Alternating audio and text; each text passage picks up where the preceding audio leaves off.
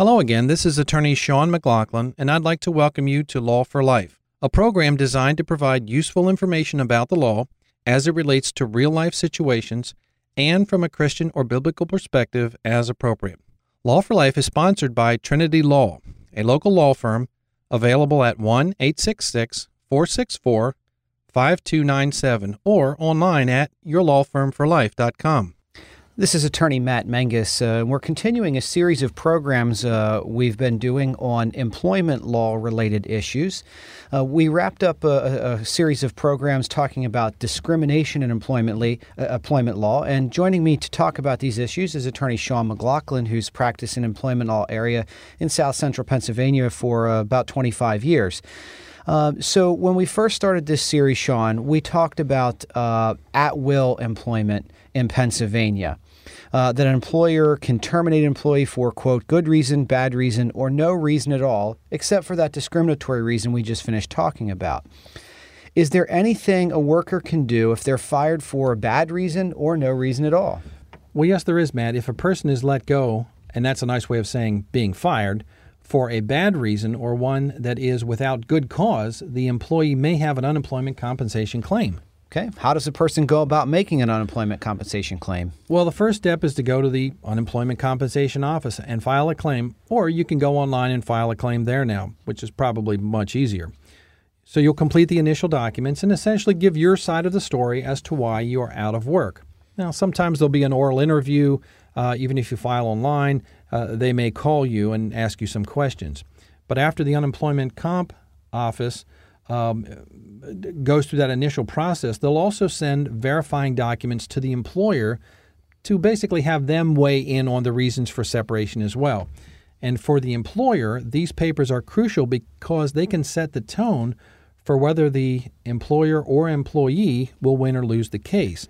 Now, the employer usually doesn't have the oral interview, but sometimes that can occur. So what's the next step then after there's this kind of exchange of paperwork? Well, after that, the UC or the Unemployment Comp Service Center representative, they'll make an initial determination, thumbs up or thumbs down. And that decision can be appealed by either the employer or the employee, depending on who lost the claim. Now, after the appeal, a hearing is held in front of a referee. Now, this is a recorded hearing at which the employer and employee will have the opportunity to appear and present witnesses. They'll testify, enter evidence into the record, make objections, do cross-examination of the other party, and make legal arguments. It's basically a hearing. This is the most significant event in the process, I believe, Matt, and it's the time when you definitely do want to be represented by a lawyer. Why do you say that the parties want to be represented by a lawyer? Well, I've been attending these things for 25 years, literally been to hundreds of these kinds of hearings, and have observed that the employee or employer who does not bring an attorney is at a significant disadvantage. For example, the employer or employee that shows up with their witnesses but without counsel are generally new to the process and to the referee and are usually focusing on how nervous they are, or if not on that, they fixate on one particular issue, which is a mistake. The unrepresented employer or employee is not familiar with the legal issues by and large and is basically unprepared for the hearing as it unfolds. What are the common issues that you face in these cases?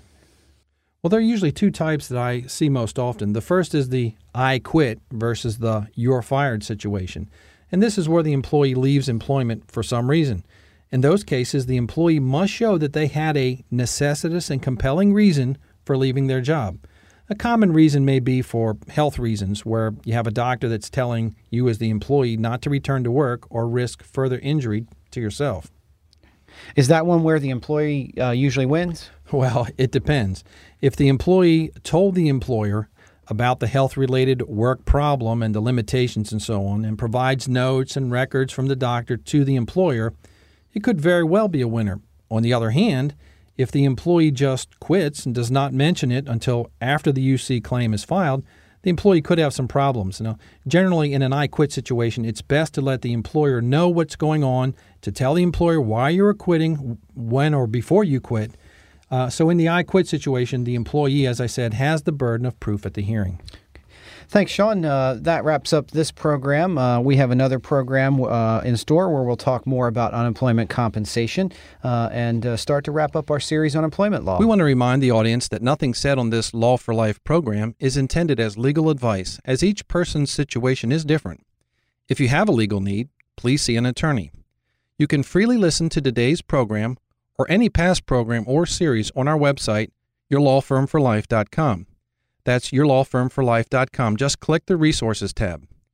Inquiries about the program can also be directed to the local law offices of Trinity Law.